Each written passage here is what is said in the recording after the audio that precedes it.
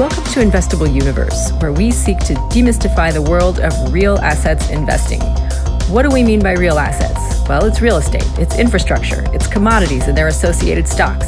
If you can touch it and you can invest in it, it's a physical asset, and that's what we'll be looking at in this series.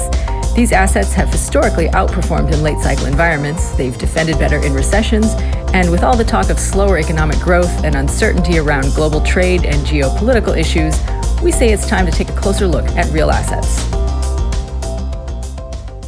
Okay, so a harbinger of the trade war dynamics has been the action in industrial metals, as well as the precious metals as safe havens. So here to offer some perspectives on the industrial metals outlook and a recap of what we've seen and what we may see is Ed Meir. He is president of Commodity Research Group in Darien, Connecticut, and a senior consultant for INTL FC Stone. Ed, thank you for joining me here today. Maybe you could begin with a sort of a recap of what you've been seeing in the iron ore markets, given the strength in recent months, a sharp reversal following the trade war escalation. Just give me a sense of where we're at right now.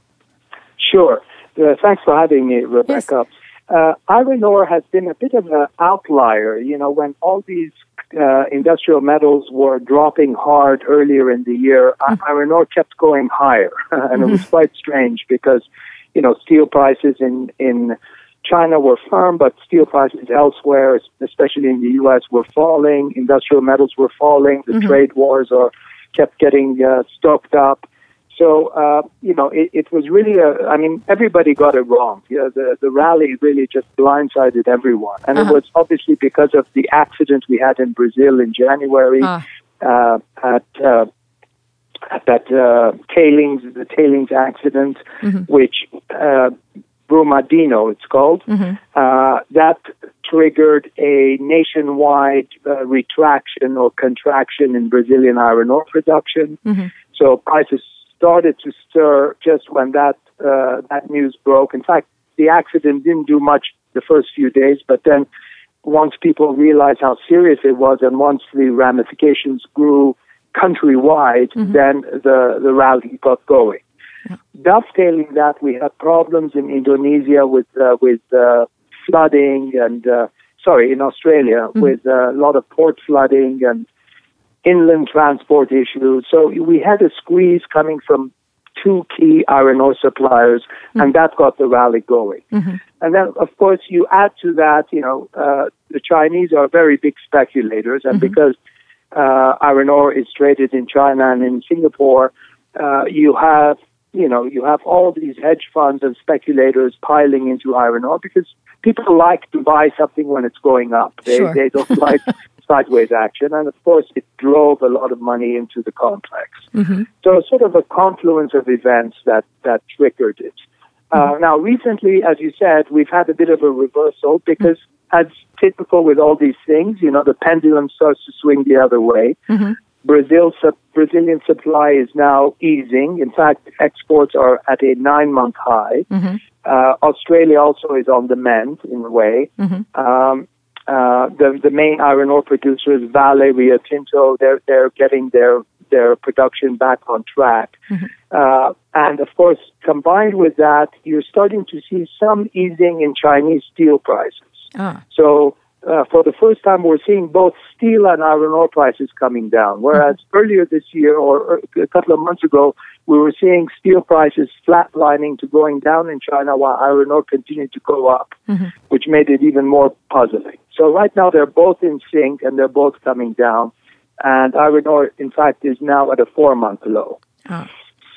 So that's in a nutshell what's happening. Now, the question is what happens going forward. Second half, we see, you know, the supply picture continuing to ease. So we think prices will probably come down a bit more from here. We're around 89, 90 right now.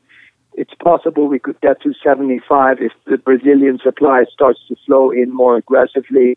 Also, I'm very concerned about Chinese growth, as obviously you know. Yes.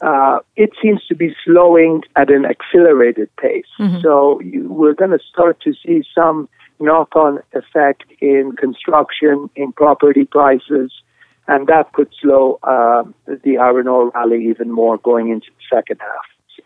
when I hear about Chinese economic growth slowing at an accelerated rate, my immediate thought is that a rapid slowdown in growth means a rapid and massive stimulus on the way from the Chinese government. Do you think that's a scenario that's on the table? Stimulus, yes, that's a good question.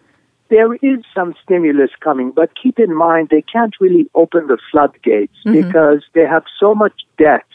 So, imagine stimulating. If you stimulate, you basically tell these regional provinces, go ahead and issue some bonds and build another 5 airports and 4 bridges and issue, kind of capital bonds on it.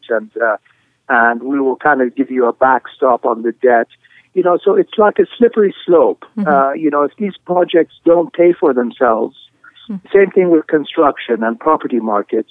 So stimulus, by definition, encompasses some debt. And given that, Chinese debt overall is close to, I think it's 300% of GDP, the government has to kind of thread the needle very carefully. It doesn't want to really open it up completely because they don't want to create another sort of a property bubble or a speculative industrial bubble where, they have all these zombie factories producing things that nobody wants. So that's a problem they have. So that's why you see, they stimulate and then they kind of tighten. They stimulate and they tighten. And it's still not hit the level it was at in 2015 and 2016 or 2008, 2009. They haven't ramped up to that effect yet. So moving on, also within the base metals, I think we've seen some volatility in the opposite direction from nickel. So why has nickel been so resilient in this softening economic environment? Yeah, good question. In fact, I was looking at the charts. We follow 6 of the LME metals, copper, aluminum, zinc, lead, and nickel, and tin. 5 of the 6 are either down or flat on the year, and nickel is doing its own thing, and it's up something like 20%. So it's a bit of it reminds me of this Greek expression, 5 birds are flying one way and 1 is going the other way. So you kind of are a bit worried about it being on its own like that. But a couple of things behind the nickel rally. First of all, you have a big Chinese stainless producer in Indonesia called Tsingshan. They are absolutely massive producers of nickel pig iron, ferrochrome, stainless. And the rumor was about a month ago that their production was hitting some obstacles. So the rumor was that they started buying nickel on the LME. And of course, that's what kind of triggered the rally back in June it was. Couple that with the fact that we had flooding in Indonesia, so some of these mines, nickel ore mines were under some stress. And more recently, we had a story that the Indonesians who have been exporting nickel ore is like the raw material used to make nickel with, they were talking about banning these exports of ore by 2022, which is 3 years from now, no big deal. But the talk was that they might bring the ban forward, like to next year or something, in which case the market could be squeezed if Indonesia doesn't allow more ore to leave. By the way, they did the same thing in tin about 20 years ago, I would say. They banned tin. They told people you can't send the tin ore out. You have to process it and make refined tin. That way you can export it. So there's no tin ore coming out of Indonesia. And the game plan is the same with nickel ore. Now, the thing is, there is a new government there. It doesn't really it doesn't really get seated until October.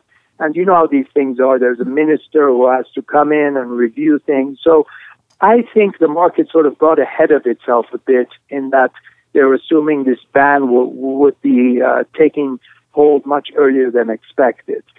So, I wouldn't jump in here on nickel. I think it's very overextended. Stainless demand seems to be slowing. I talked about the analogy with the other 5 metals. They're all down. Zinc, which is kind of in the nickel realm, it's a steel play as well, as is nickel. Zinc is dropping very, very hard. So that tells you something about construction demand and automobile stainless demand. So, I don't know how long this thing will run, but I think it's very close to the top, and probably the easy money has been made in nickel. And one last point: even if this ban by the Indonesians takes hold, it doesn't mean there will be a shortage of nickel. It just means that this ore that's not going outside of Indonesia will be processed inside Indonesia. So you're going to see more nickel, refined nickel. You'll see more ferronickel. You'll see stainless coming out of Indonesia. So they are going to use the ore internally to make more nickel. So it's not like they're just banning the sale of all nickel. It's just going to be coming out in different shapes. Finally, let's take a look at the safe haven play with in precious metals. A market call getting a lot of attention this week was Goldman Sachs with their call on gold hitting 1575 in 3 months and 1600 within 6 months. What's your view on that?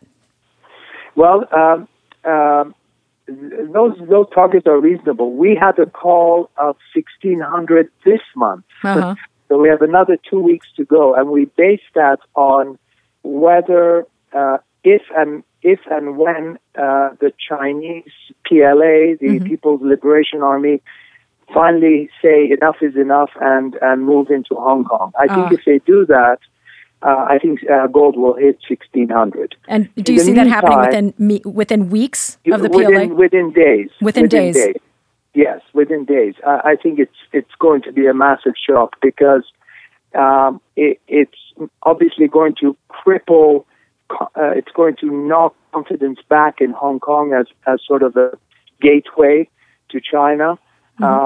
It's going to erode business confidence, and it's going to strain relations between China and the West quite a bit.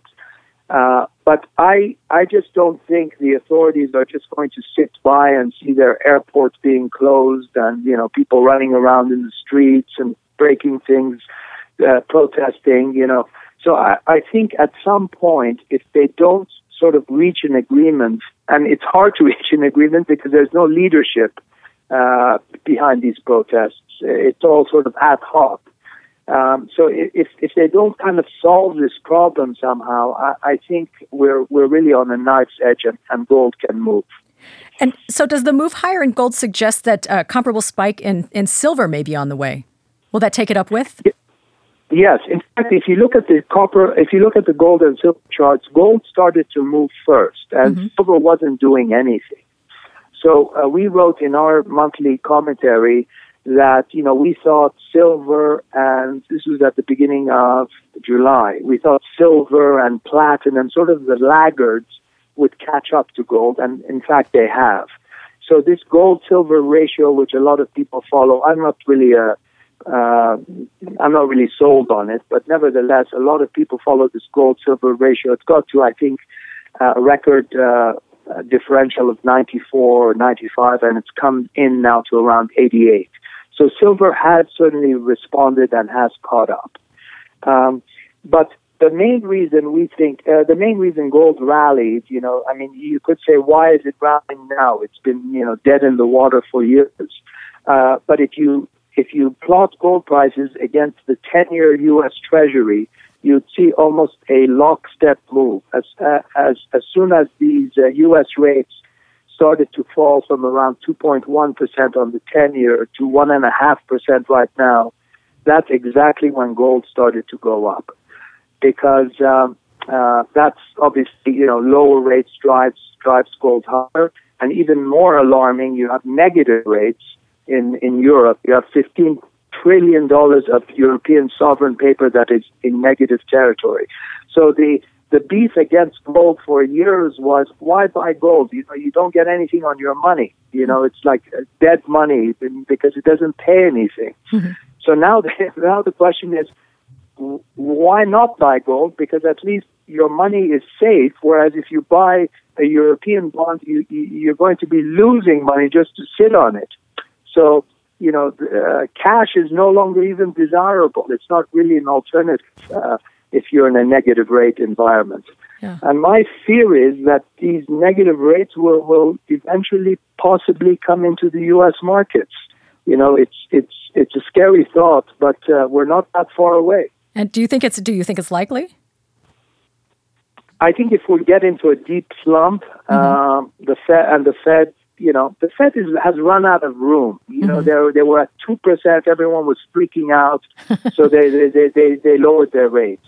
Before they were at 6%, 7%, 15% in the 80s. So when they lowered rates, it had an impact. Now it's like pushing on a string against a string. You're not getting the same bang for the buck if you lower rates from 2% to 0. People aren't going to react much differently. So I really don't know. It's pretty scary. I think a lot depends on if we head into a recession in the States. I think we will, probably by early next year, especially if we don't get this trade situation somehow solved. It's really a external variable that is basically freezing global business investment. And because people have no certainty as to where they should invest or where to open a factory or where to export from, because they just don't know where the tariffs will land. Yeah, it's fascinating to see these this volatile outlook for the globe made manifest in these physical markets. Ed Meer, president at Commodity Research Group in Darien, thank you for speaking with the podcast today. My pleasure. That's all we got for Investable Universe this week. Check us out online for more stories at investableuniverse.com or follow us on Twitter @InvestableU. I'm Rebecca Darst for Investable Universe. See you next time.